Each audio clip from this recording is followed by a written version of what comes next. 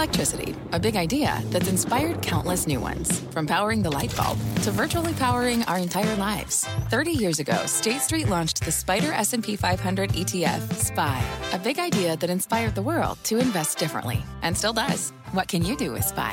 Before investing, consider the fund's investment objectives, risks, charges, and expenses. Visit ssga.com for a prospectus containing this and other information. Read it carefully before investing. SPY is subject to risks similar to those of stocks. All ETFs are subject to risk, including possible loss of principal. Alps Distributors, Inc. Distributor.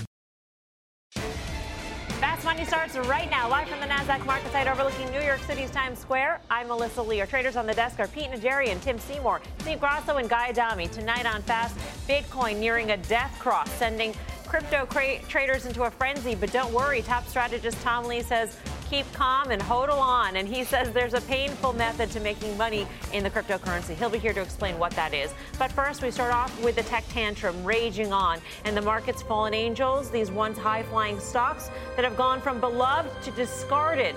Tesla and Facebook both in bear markets, Google, Nvidia, Netflix in correction territory, and the latest fallen angel, Amazon, falling more than 4% amid the tech wreckage as investors fear it will become the next target of the Trump administration.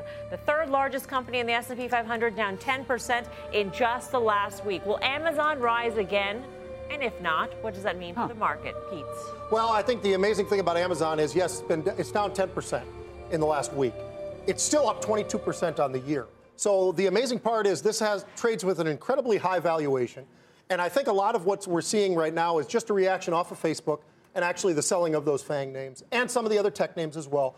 But going after many of the names in the market right now that have high valuations, and clearly Amazon would be one of those names. Is it partially, I would say it is, partially because of Mr. Trump? Sure. But I think it even started, as you said, a week ago. It's down 10% since. That's, I think, the selling reason. Can I just interject something real quick? Of course. How long have you been doing this show? By the way, great summary by Pete. 11 years. 12 years? 11 years. Somewhere. 11 plus. Can they play? That was the creepiest music I've ever heard. Yeah, it's pretty creepy. That was your wedding song. It was. You guys need to hold hands?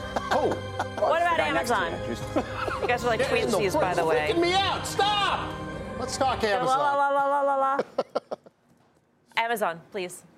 So they report earnings, I think, the middle, April 20th, thereabouts. I don't think the story of Amazon has changed at all, President Trump notwithstanding, right? I mean, clearly, if there are tweets out there, that's going to be a problem. But the story hasn't changed. Last quarter was, I thought, outstanding. I think this quarter will be outstanding as well. Why? Because they can make it outstanding. So what's the trade?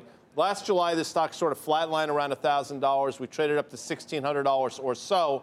So if you want to play the technical game, 1,300-ish is a 50% correction. There's a chance in this environment, we see it, but ahead of earnings, I think you want to be long this name right around. Story may not have changed, but has the context of the market changed? Of course it has. And we're starting to question valuations that don't make sense in a bear market, or whatever we're calling this market. This is not a bear market yet, but I do think you have a dynamic where people are reassessing what the multiple should be on Nvidia. They're reassessing what the multiple should be on Netflix. They've certainly reassessed what the multiple should be on Tesla. Every one of those stories, maybe not Netflix, although you can argue Netflix is in the data war zone as well. I would. But I do think Amazon gets a different look. Based upon what this administration did with using security concerns on a national level to target the steel industry and to talk about other tariffs, they can pretty much bend this any way they want. Let's be clear, all right? So if they want to say that Amazon doesn't have material market share to be dominating any industries, I think they could find an argument that they do. Right now, this is the beauty of Amazon. They found their way to avoid antitrust because they're not so dominant in any one sector. They're just dominating the whole damn thing. I think that's something to think about. I think this administration can do what they want here, and that's why. The problem is with the administration is they talk a good game. We talked about it in the last couple of nights. They talk a good game, but the market still factors in what they're saying as gospel. So it doesn't matter whether or not it's all bark and no bite. They still sell the stocks. Selling Amazon is the latest example of that. But I think this week is weekend, month end. You have quarter end. There's a lot going on now. Mm-hmm. Next week, different. Totally different. Well, hang on a second. Totally different story. So now, once you get into that earnings cycle mid-April, I think you have the tailwinds of the corporate tax cut. They could do a lot of damage between now and then. Before earnings, though. I feel like you've said a few times, though, that you think that all the talk, the market doesn't believe them. That look at the steel tariffs. They're cutting deals with other people. No, the market sells off regardless of whether or not. And I think it was frustrating because I did think that it was all bark no bite, and the market still sold off with the Asian scare, still sold off with the steel scare. It's a buying opportunity, but you got to wait. So you're saying the market is responding to this stuff? The market is definitely responding to this stuff, and it's looking for a reason to sell off. So the reason du jour is President Trump. So it's looking for a reason to sell off, which would imply that this is a valuation question. It's a valuation question in the market in light of the risk that has come on. A bunch of paper profits in high-flying tech names that they don't want to give up. So the story hasn't changed, is what you're saying. The story of these story stocks was all of these things are story stocks, whether it be Netflix, you want to believe the international growth, right? Amazon, you want to believe NVIDIA, they're going to turn the channel and turn the knob and start making money. Tesla, they're going to all of a sudden ramp up Model 3 production eventually. They're going to, decarbonize the grid or whatever you want to call it. These are story stocks. Are those stories over? I don't think that they're over, but I think you do have to remember one thing. And, Guy, you mentioned about how you think the earnings are going to be great. I happen to agree with you. But I think the one area where Amazon has real strength is AWS, right? I mean, that has been where you find margin. It's where you find all the things at Amazon that really is boosting everything else in the e-commerce of what they really are.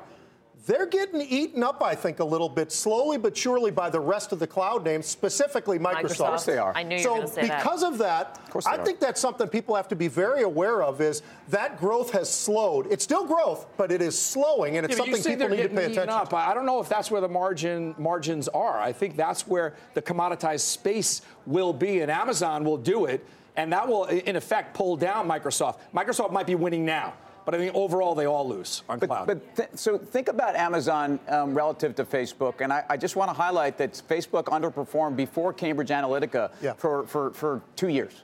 Okay, how long we've been digesting their role possibly in manipulation of election results, or et cetera, I think doesn't matter. I think Facebook was trading with at least a weight on its shoulders that Amazon may be digesting for a while. And I think it's fair to say that in this market, people are questioning multiples for the self-inflicted with Facebook, time. though. They tweaked the news feed. I think that's when the problem started. And if you look back to December, that's when the chart rolled over. They tweaked the news feed because they wanted to be a good global citizen. So I agree with you. Now the story has a little more legs to it. It can ripple through. But Amazon is not self-inflicted. I think Facebook's was. Well, we didn't even once mention the broader market, but we might as well, because it's interesting that the S&P continues to sort of trade right around the levels that Steve pointed out last week, this 25, 85 levels right in the crosshairs.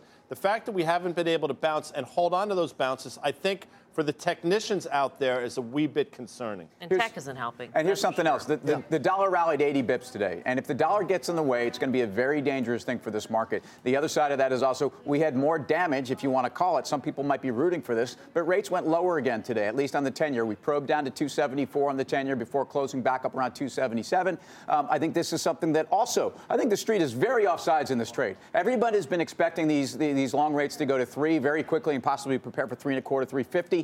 That's not happening, and I think there's a lot of pain. The best news for the market, earnings season's about to kick off once again, because I think that will be the catalyst, and if I'm right, that's going to be the catalyst that actually pushes things back up. The catalyst across the board. You think on every single conference call they're not going to talk about not the every possibility, single, but the most. possibility of the tariffs, the chill in the market because of the threat of the tariffs. They're not going to talk about potential regulation on the tech sector. I think they're going to talk about all of that, right? Yeah, they're going to talk about some of. They're definitely going to talk about that, but I think that we all know, and Steve points it out, and I think you're exactly accurate.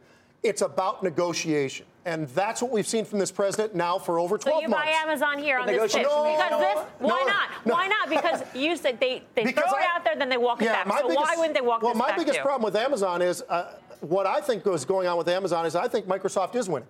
So because of that, if that's where their margins are coming from, is AWS, or that's where they're getting. Plus, you have to see the flush. That flush can last. He's talking about earnings season, as I am. That flush could last. But I'm talking about weeks. And there could be a lot more technical damage in the S&P. The S&P could be creating. The S&P could be. So you're not a buyer of Amazon or any of these story stocks until earnings season starts. How about you? I hate watching the flush.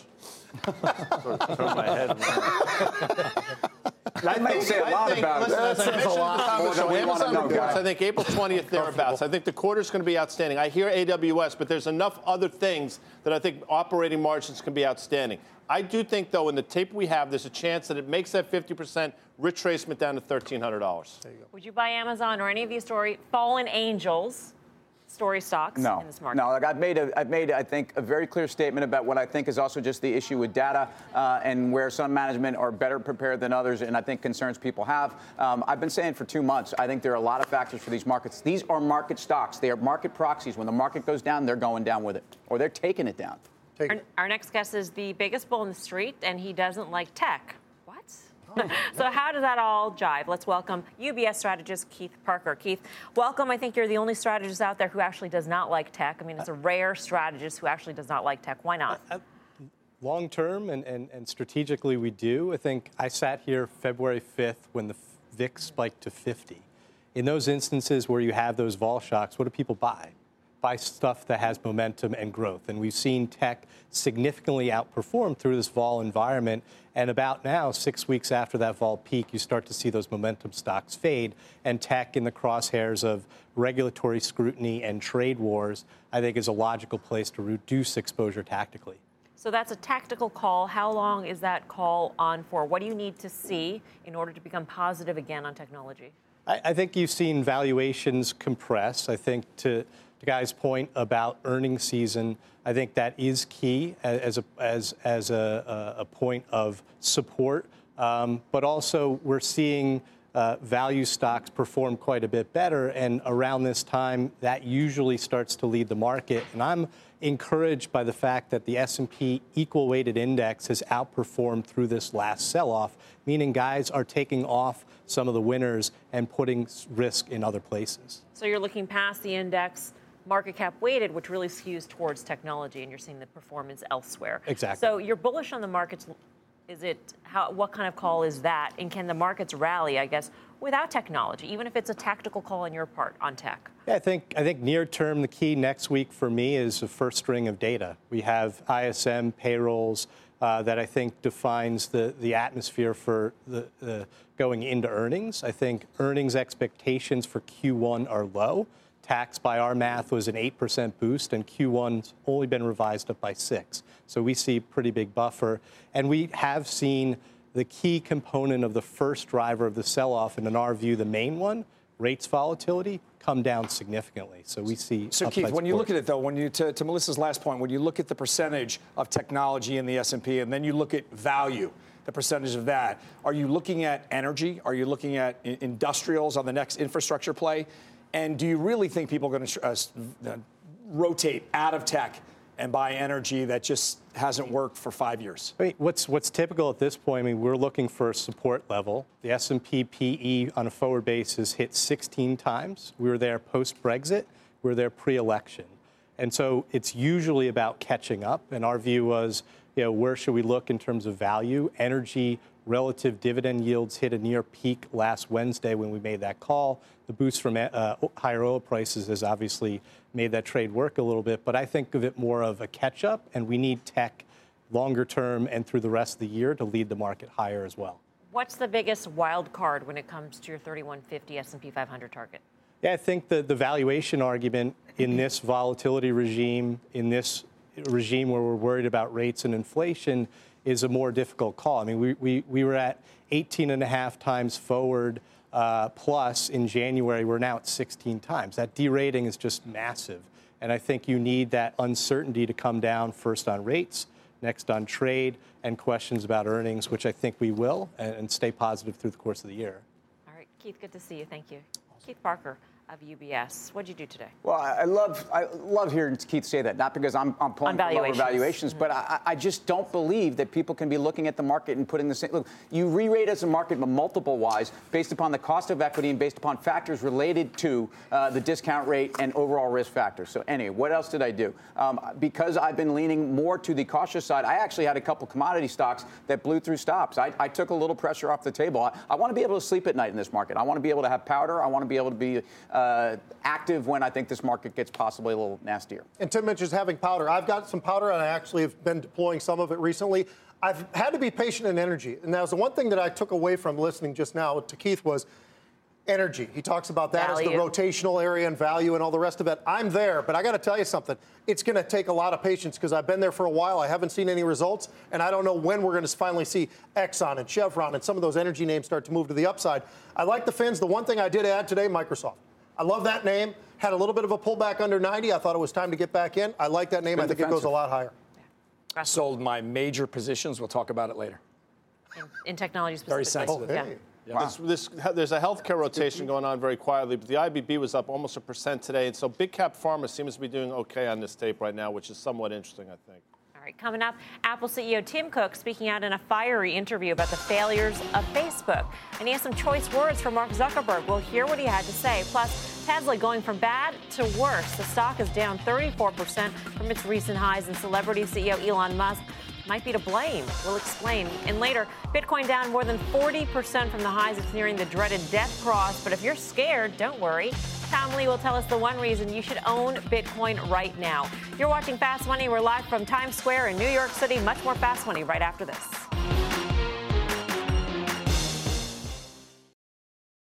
Welcome back to Fast Money. Apple CEO Tim Cook making some fiery comments about Facebook's recent missteps. For more, let's go to our very own Josh Lipton, who was there. Hey, Josh. Melissa, that was an interview that took place today right here at Lane Tech High School in Chicago. Recode's Kara Swisher, MSNBC's Chris Hayes talking to Tim Cook at length. He touched on a number of topics, including Facebook's data scandal. Take a listen. We're looking at every app in detail. What is it doing? Is it doing what it's saying it's doing?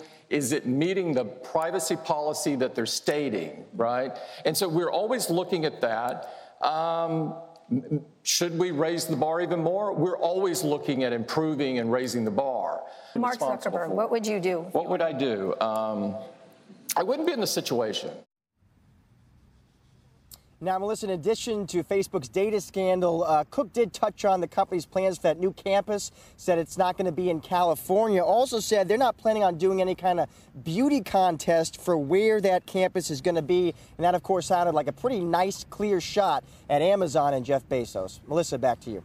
All right. Thanks, Josh. Real quick, I know we're going to have an interesting... Speaking of beauty contests, did you see that rig Josh Lipton had on? He had like a parka on. Like an anorak or something. I mean, look at that. Is a one handsome man out there. He's in cold climes. Man, look at that. Got a hood, the whole thing. Waterproof. See, look at that. Yeah, baby. Not the CNBC logo. That's actually a spray-on beard. Look at that's that. Not even real. Straight out of the JCPenney catalog. Enough flattering Josh Lipton. Thanks, Sorry about that. Josh Lipton for us.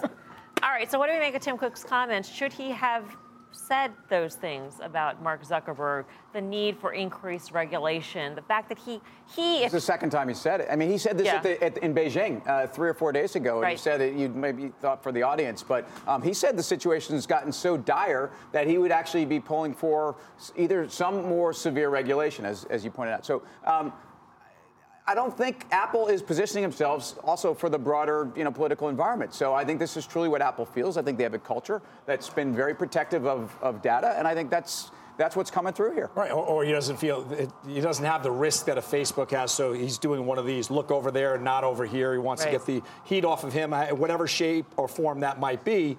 But he's definitely not under the magnifying lens as a Facebook is, and it seems like the best defense is a great offense, and that's what it looks like he's doing. He is under the microscope when it comes to shipments. I mean, we got Goldman Sachs and RBC both trimming their iPhone sales estimates, shipment estimates. Yes, and Pete can speak. But what I was going to say was I thought it's interesting. In answer to that question, what would you do if you were Mark Zuckerberg? I wouldn't be in that situation. In that position. That's sort of an interesting answer. I mean, how do you know? Listen, pretty I'm not a Mark. Right? It is aggressive. I'm not a Zuckerberg apologist. I'm sure he doesn't want to be in that position. But to say I wouldn't be in that position in the first place, that's a tad I'll tell you why I think he said. I'll tell you why I think he said that. I think everybody's reading that as well. He's given a shot. I think the shot that he's giving him is, I would have got on that right away. I mean, my biggest criticism of Facebook so far has been handled it. They have handled this so poorly. They didn't immediately get out in front of it, and when they did, it was written about. It wasn't even in an interview. There was no back and forth. There wasn't anybody pressing him. I mean, that took a long time. I think that frustrated a lot of people in Silicon Valley, particularly Tim Cook, who they respect the privacy rules, laws that are out there, and they try to play by those as much as they possibly can. So I think it's interesting. You don't think Facebook would have lost $100 billion in market cap over these, week plus if he had gotten out They earlier? probably would have, but maybe it would have happened quicker. But I still think you socially need to get out in front of a bad news story. But this gets back to, I mean, is anyone really surprised that the centralized platform where you are getting it for free, that you are the product and that you are essentially being sold? I mean, this is the thing that to me is I don't think people should be waking up and feel like Facebook is a big bad villain. They should look in the mirror and say, this is what I've not been going. I've been going through the settings. I've let this happen to myself. By the way, this is why crypto has a future, because it's all about decentralizing and giving people the same power, and I think that's what's going on. However, with 2 billion people out there, let's think about a lot of where they're coming from and all the rest of that, too. I mean, they're not Tim Seymour in New York City,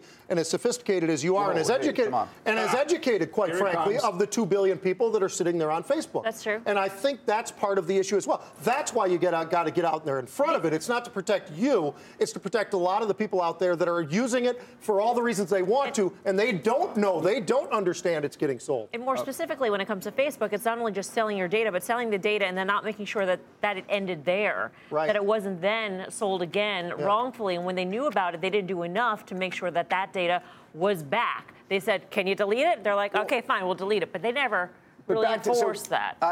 I think that's true. They've certainly made mistakes here. I'm just pointing out that, you know, if we're going to now try to whitewash everybody that's in the position of collecting data, I think you have to be careful about that. Well, then where does it end? Tim Cook's not in that business. So Tim Cook can be out there. He's selling hardware. Until proven otherwise, he's a hardware company that's trying to get into software. But this is an interesting question. Where does it end? Okay, because we were thinking about Twitter. We were thinking about Snap. We're thinking about Alphabet. How about Visa and MasterCard? How about all these other guys who know a lot about us and sell? How many times have you signed up for something and that list then gets sold? Right. Where does this all end in terms of protecting our data?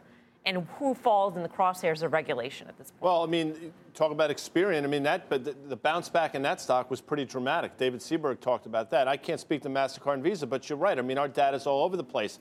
It's shocking to me that some of these, companies like Palo Alto Networks and Symantec haven't done better in this environment. This should be the sweet spot for them. And quite frankly, the stocks have languished. But to your point, Facebook's probably the tip of the iceberg with all that stuff. And the question comes down to this. Is this a speed bump for them, or is this fundamentally changing their business? I think speed bump. I think other people disagree. All right. Still ahead, Grosler here, hitting the sell button on some of his biggest holdings today. So when is the right time to sell your winners? He'll explain the method to his trading madness right after this. I'm Melissa Lee. You're watching Fast Money on CNBC, first in business worldwide. In the meantime, here's what else is coming up on Fast. Tesla shares are crashing, and there's something to suggest the pain is just starting. We'll explain. Plus, Bitcoin is nearing a death cross. Yes, but Bitcoin bull Tom Lee says, hodl on. Because there's one simple reason to own Bitcoin right now. And he'll tell us what that is when Fast Money returns. Welcome back to Fast Money. It's time to unveil something that we have been excited about for a very long time. Our new Bitcoin bug. It's finally here. See you right there. And just in time for the crash. It's a bit of a sad day for such a glorious announcement since Bitcoin is now below 8,000. There's something in the charts that could signal the worst is yet to come for the cryptocurrency. Bob Bassani's at the NYSE. He'll tell us what that is. Bob. I'm always the doom and gloom guy. This is the dreaded death cross, where the 50-day moving average crosses the 200-day moving average. Now, this is considered a negative technical indicator. It's often associated with downward market trends. Now, we're not there yet. The 50-day moving average is 96.11. The 200-day is 75.79. So we have a ways to go here, but the trend is moving in that direction, and that's getting a lot of attention. So will it hit the cross? So the issue here is we've had a drop from nearly 20,000 back in December all the way down to 8,000 to get close to this death cross. So this is a huge drop. So we need to drop nearly $2,000 more to get into that death cross. So the question here is whether the bears are going to run out of steam getting it this far down. I think it's possible, sure. Remember, we were at 6,000 back in February. I wouldn't count on it, and I'll tell you why. We've had this death cross scare before, and it hasn't worked. We've had 3 death crosses with Bitcoin in the last several years. We had one in April of 2014, we had one in September of 2014, and we had another one in September 2015. You know what happened? Selling then only worked in September 2014. The other 2 times Bitcoin rose shortly after passing the death cross. It didn't decline. So be a little skeptical in the cases of Bitcoin when you get so much volatility about death crosses. Melissa, back to you. Were there golden crosses, Bob? You know what? I need to check that, but more than likely there was. You mean where it reverses, where the 200 goes above? Yes, that would have been made sense. Thanks, Bob. Bob Pisani. Okay. Despite the wreckage, one of Wall Street's biggest crypto bulls has a message for investors. Keep calm and hodl on. Tom Lee of Fundstrat joins us now. Tom, great to have you with us. Yeah, thanks for having me. You know, when we put out there on Twitter that you're going to come on, we got a little bit of flack out there because you just come on and say, buy Bitcoin, keep holding, or hodling, whatever you want to call it. But your premise of buying it and holding it is backed up, you say, by numbers, by data. Yes. So it's a simple exercise. You know, people have done it for equities for a long time. But if you take out the 10 best days for Bitcoin every year based on percentage change, Bitcoin's fallen 25% a year. So in other words, the gains in Bitcoin occur in a very short number of days. And even last year, for instance, if you exclude the 10 best days, Bitcoin was only up 200%. So in other words, that whole 1,600% move was actually concentrated in a handful of days. How confident are you that historical data holds for an asset like Bitcoin when the liquidity has changed so dramatically over the course of this many years? And I mean, it's a fair question. You know, this idea of avoiding market timing, really, that's why you want to make sure you capture the 10 best days, is really worked in a lot of liquid markets for years, right? For S&P, it's really been since 1954. And in Bitcoin, there's consistency. So it's not as if when you look at the history of Bitcoin that there's a few years where this is the case. It's really occurred in every single year. But Tom, if I was holding an S&P, a Spider, or something, I want to not miss. I want to just be there for the ride. I think one of the concerns here is that Bitcoin, you know, even if you're in those days, you have to believe you're going to have those days again. Obviously, there's still a very existential question about Bitcoin's viability. Maybe not crypto as an asset class, but is Bitcoin the player? I mean, we don't know that, and that's for guys that are in this asset. This pain is something that says, by staying in it, I could be in the 10 worst days of 2018 and be much worse off. Yeah. Well, I mean, the mood in crypto is terrible right now. So, I mean, I think long-term holders are worried because they have big gains and they're worried about falling prices. But Bitcoin is a great store value. It works really well. It's kind of boring because it's not like the latest and most exciting project. But it also is one of the most liquid ways to get exposure to crypto. I mean, there's a lot of on-ramps being built from, you know, futures and I think potential ETFs, and it's probably the clearest from a regulatory perspective. So I think when institutions start to really get involved, and they aren't in a big way, Bitcoin's going to be one of the first places they start. The price of Bitcoin started sideways-ish. Is your misery index unmiserizing? In other words, as we go sideways, are people feeling a little bit better about things, which implies you could see another move lower if that's the case. Yeah, so the misery index is still low. It's around 28, which is a level of misery. You guys have better graphics again on that. So I don't think anyone who owns crypto should feel confident. But, you know, we still think Bitcoin's in a bull market. So I don't think we have the conditions that took place in 2014, which is a huge liquidity shock, right? I mean, you had the largest exchange announce a massive hack. I mean, that's not the type of seismic event taking place in crypto today. Is crypto, is this call and your calls around Bitcoin these days, are they the hardest to defend out there? I mean, you've done a lot of good work on stocks. You've been a strategist on the street, well-known, well-regarded. And here you are talking about Bitcoin in what has been a terrible market for Bitcoin. Do you feel like when we talk about institutions coming in, is this harming that move or what you see coming? It's it's kind of a mixed blessing. One, it reminds me a lot of my work when I was a wireless analyst in the 90s, you know, where people thought it was all about long distance and plain old telephone service, and people thought cellular was this crappy little capital-intensive business, which now is bigger than everything. But, you know, we're doing a lot of calls and meetings with traditional managers. They're taking this chance for, while Bitcoin's consolidating, and they're seeing the case for it as a real store value, and there's real plumbing being built, to get educated. So I think this is actually a great timing because it doesn't force investors to jump in and then learn later. It's giving a chance to really study this. So as bad as it feels now, I think it's actually the kind of environment you want. Last quick question, right here, right now. Fresh money into Bitcoin or the S&P 500? If it's between now and year end, yes, it's easily Bitcoin. But we are bullish on equities. It's just I think Bitcoin has a lot more upside. Okay. Tom, good to see you. Thank you. Great. Tom Thanks, Lee, guys. A fun strat. Quick question, please. Not to Tom, to you. We Yes, sit sir. here wherever.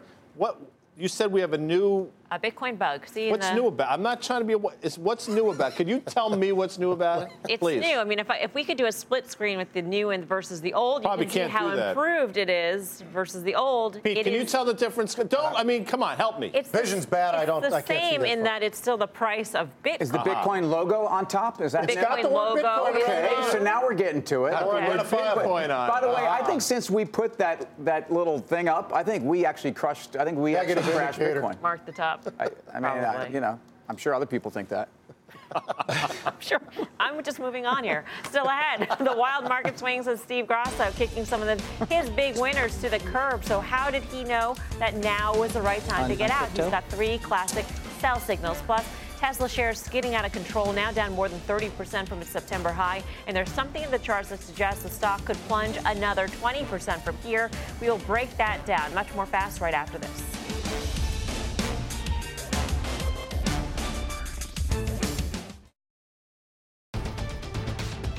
Welcome back to Fast Money. We've got breaking news out of the White House. Elon Moyes in D.C. with the details. Elon.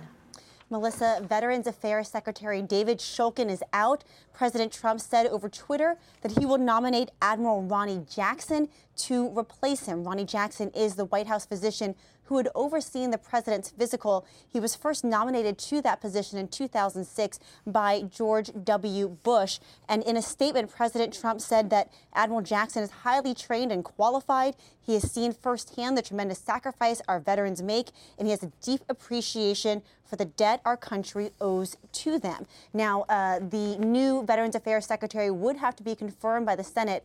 Secretary Shulkin had been confirmed unanimously by the Senate until a replacement can be confirmed. President Trump saying that Robert Wilkie of the Defense Department will serve as acting secretary in his stead. Back over to you. All right, Elon, thank you. Elon Moy in D.C. Does this bring back concerns about the turnover within the administration, Tim? It does. I mean, this isn't a headline cabinet post, but the appointment is an interesting one, and obviously one that's difficult to criticize because then you're criticizing veterans, even though if it's about suitability. Switching gears, shares of Tesla in a bear market, but it's not just the company's stock price that could have investors running from the automaker. Take a look at Tesla bonds. While the stock is now down 16% year to date, Tesla bonds have also just crashed to an all-time low. At one point, the company's benchmark bonds were trading at 86 cents on the dollar. But there seems to be one person who is immune to all the panic. Elon Musk. And nowhere is that more apparent than in his Twitter account. It's not just how much Musk is tweeting, it's also what he is tweeting. If you take a look at even just the past week, he's done everything from criticizing Facebook to responding to accusations that he's trolling his followers. This while also musing about becoming a rock star. He shared some age-old wisdom from his own mother. So with Musk's erratic tweets coming at a time when the company is facing major issues and ahead of a key delivery number next week, could Musk himself be Tesla's biggest problem? Who would like to opine on this? He is not. He's the biggest asset. He is definitely the biggest asset. Okay. I think he's the crazy genius type. I think everyone understands. No one's looking for him to play it straight-laced. This is him. This is what his personality is. I think we've seen, maybe not to this extent, or maybe we have. We've seen this type of action from him before. I think if he were to leave Tesla, that would be the end of the stock. So I still believe he's the biggest asset, not a liability. I agree with that as well. When the stock's going higher, everything he's doing now makes him eccentric and colorful. It burnishes his reputation as a celebrity CEO. Now, when the stock's going down and below levels that we can talk about, it makes him, what did you word use, a detriment, a liability. I do think he's their greatest asset. But now the stock's below the 280 level that I've talked about for a long time. The game has obviously changed. I've been bullish for a long time, but you have to stick to your guns. And that 280 level went through it like... You know, knife through butter. Like What's the next level there then? Next stop? Well, The next level is not a pretty one. Let's put it that way. No, I'm not going to get crazy, but the next level is probably in like the low 200s. Well, I mean, at 250, there's a little bit of resistance, and then you go to 220. But again, we sliced through 280 like nobody's business. 257 close. Is it a production problem right now, though, or I think the bigger fear out there right now is the whole idea of the capital raise. I think everybody's looking at this. Which comes from a production issue, though. Yeah, but production's that's been the issue time and time again. How many times have we heard about, the Model 3, we're falling behind? The longer the ramp takes, the more money that they need. No doubt about it. But why is that a story today and it wasn't a story 2 weeks ago? Moody's downgrade, I think, is part of it. Right. But does this go back to this de-risking of the market and the lack of faith in these story stocks that we had faith in before? Yes, certainly. But I also think we're now days away from a production release. I think the closer you get to this story, the more speculation you can have. There's a couple interesting points. J.P. Morgan has an option strategy out on it. There are ways to position for this, and we've talked about it on the show. Whether you actually think that if they get to the production numbers, what's the risk reward in the stock? And a lot of people were saying higher. I think they get to production. There's going to be relief, but I think the damage is in there. We have said this time and time again that every time they went to the markets, they have never had problems tapping the capital markets, whether that be through debt or through an equity issuance. Yep. This time around, does it change? Feels much different now, doesn't it? Every time they've done a capital raise, they've done a secondary, the market has rallied off the back of that, which has been remarkable. And Elon Musk has been on the other side of a few of those, right? So the environment feels much different now. Again, I've been bullish. Clearly, the last month and a half, I've been dead wrong. 280 was my level. And I think to Tim's point, the crosshairs of the stock right now are in the 215. And is there an appetite out there right now for that kind of risk? Obviously, the last couple of trading days, no.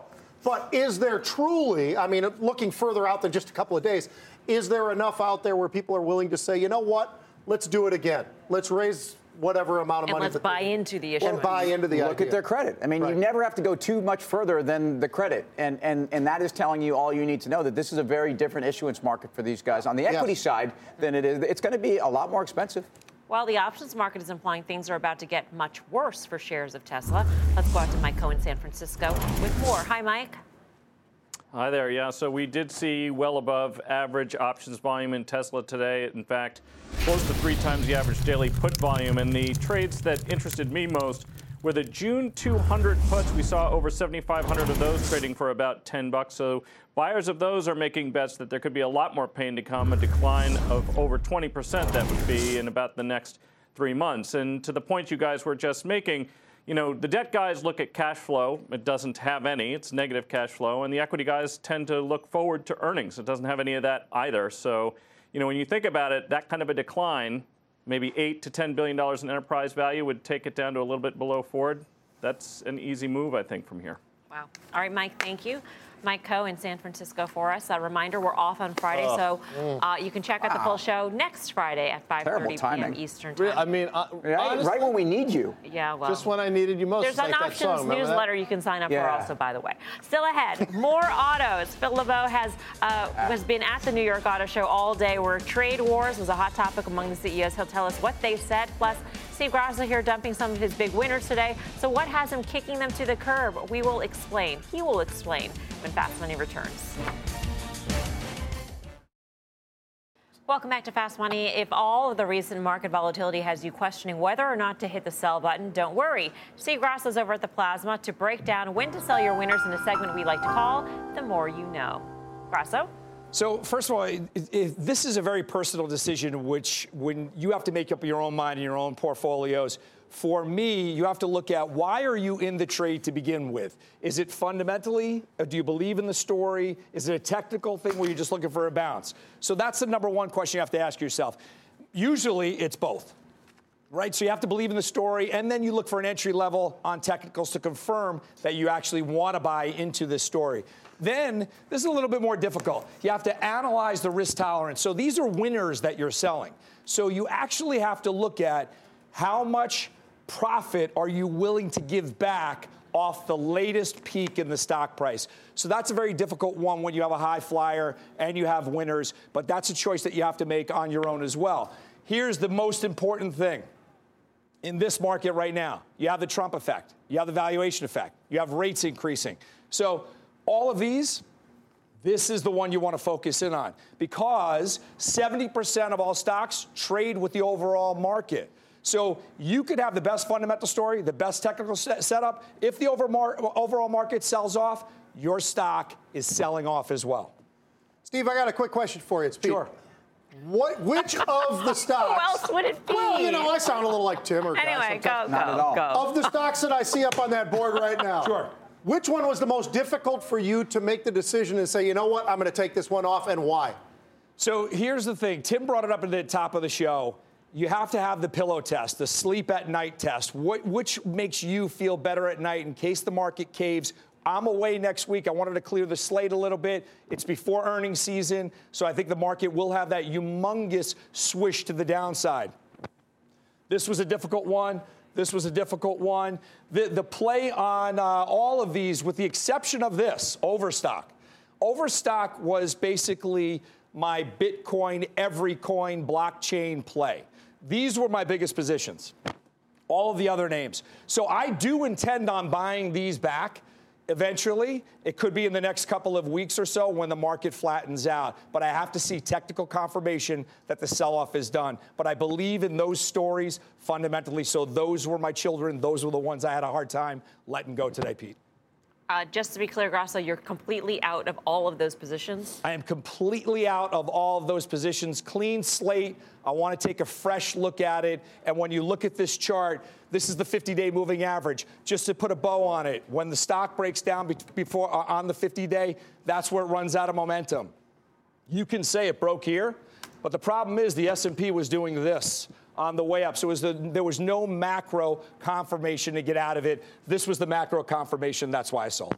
All right. Thanks, Grasso. The more you know. Still ahead, Tesla and NVIDIA pulling the plug on autonomous driving this week. But there's one major automaker going full speed ahead. We'll hear from the CEO. We are live at the NASDAQ market site in New York City's Times Square. Don't go anywhere. Much more Fast Money right after this. Welcome back to Fast Money. The New York Auto Show officially opening to the public on Friday, and our very own Phil LeBeau got a little sneak peek of the action. So, Phil, you spoke to the Jaguar Land Rover CEO? Yeah, you know, Rolf Spaeth is an interesting guy, and basically the question I had is, who was talking to who first? Did you approach Waymo? Did Waymo approach you when it comes to developing and building these 20,000 self-driving, all-electric Jaguar I-Paces that'll start coming out in 2020? He basically said, we found each other. Look, there's partnerships, and it was a natural fit for Waymo. It wasn't like they were going to go to General Motors. And I think it's a pretty smart choice for them because it's a brand new vehicle. It's all electric, which is what you want in terms of your rideshare services. So he had an interesting perspective. Here's what he had to say in terms of what they think about the future when it comes to the I-Pace. Autonomous drive in the future will need joint ventures, partnerships in between government, academia, but also industry and across the industry. And you look for a similar mindset. And you also look for people and companies who are leading in their respective field. And so the partnership between Jaguar and Land Rover and Waymo is an ideal combination to go ahead and are leading on the way into the autonomous future. Key phrase there, go with the leader. Waymo is clearly the leader when it comes to self-driving technology right now. You know, amidst all this bloodbath in this autonomous space in terms of the chips, for instance, that have really sold off, you know, NVIDIA had an analyst meeting just yesterday, and they had this target, which struck me as interesting timing, 100 million self-driving cars, 10 million robo-taxis by 2025. 2025. Yowza. 10 million? Yeah. Let's just look at the United States. There's 275 million vehicles out on the road right now. I have not come across anybody who believes by 2025 that you're going to see several million self-driving vehicles, let alone 10 million. Now, I know they're talking globally, worldwide, but that is highly ambitious. Excuse me. Day 3 of Phil LeBeau here at Fast Money Record. Phil, what was the coolest car you saw out there? Well, I like the Audi RS5 Sportback. Ooh, you know, when you talk about the New York Auto Show, you're talking about your luxury models that, look, they're limited numbers that are built. You're not looking at your mass market numbers. And that's one of those that's pretty darn impressive. your color key. What was so cool about it? What was so impressive? I think, first of all, I think Audi has it right now in terms of the styling and in terms of the performance. And the RS5 Sportback, I think, well, I haven't had a chance to drive it. When I do, I can't wait. Always great to have you here, Phil. Awesome. Phil LeBeau. Final trades up next.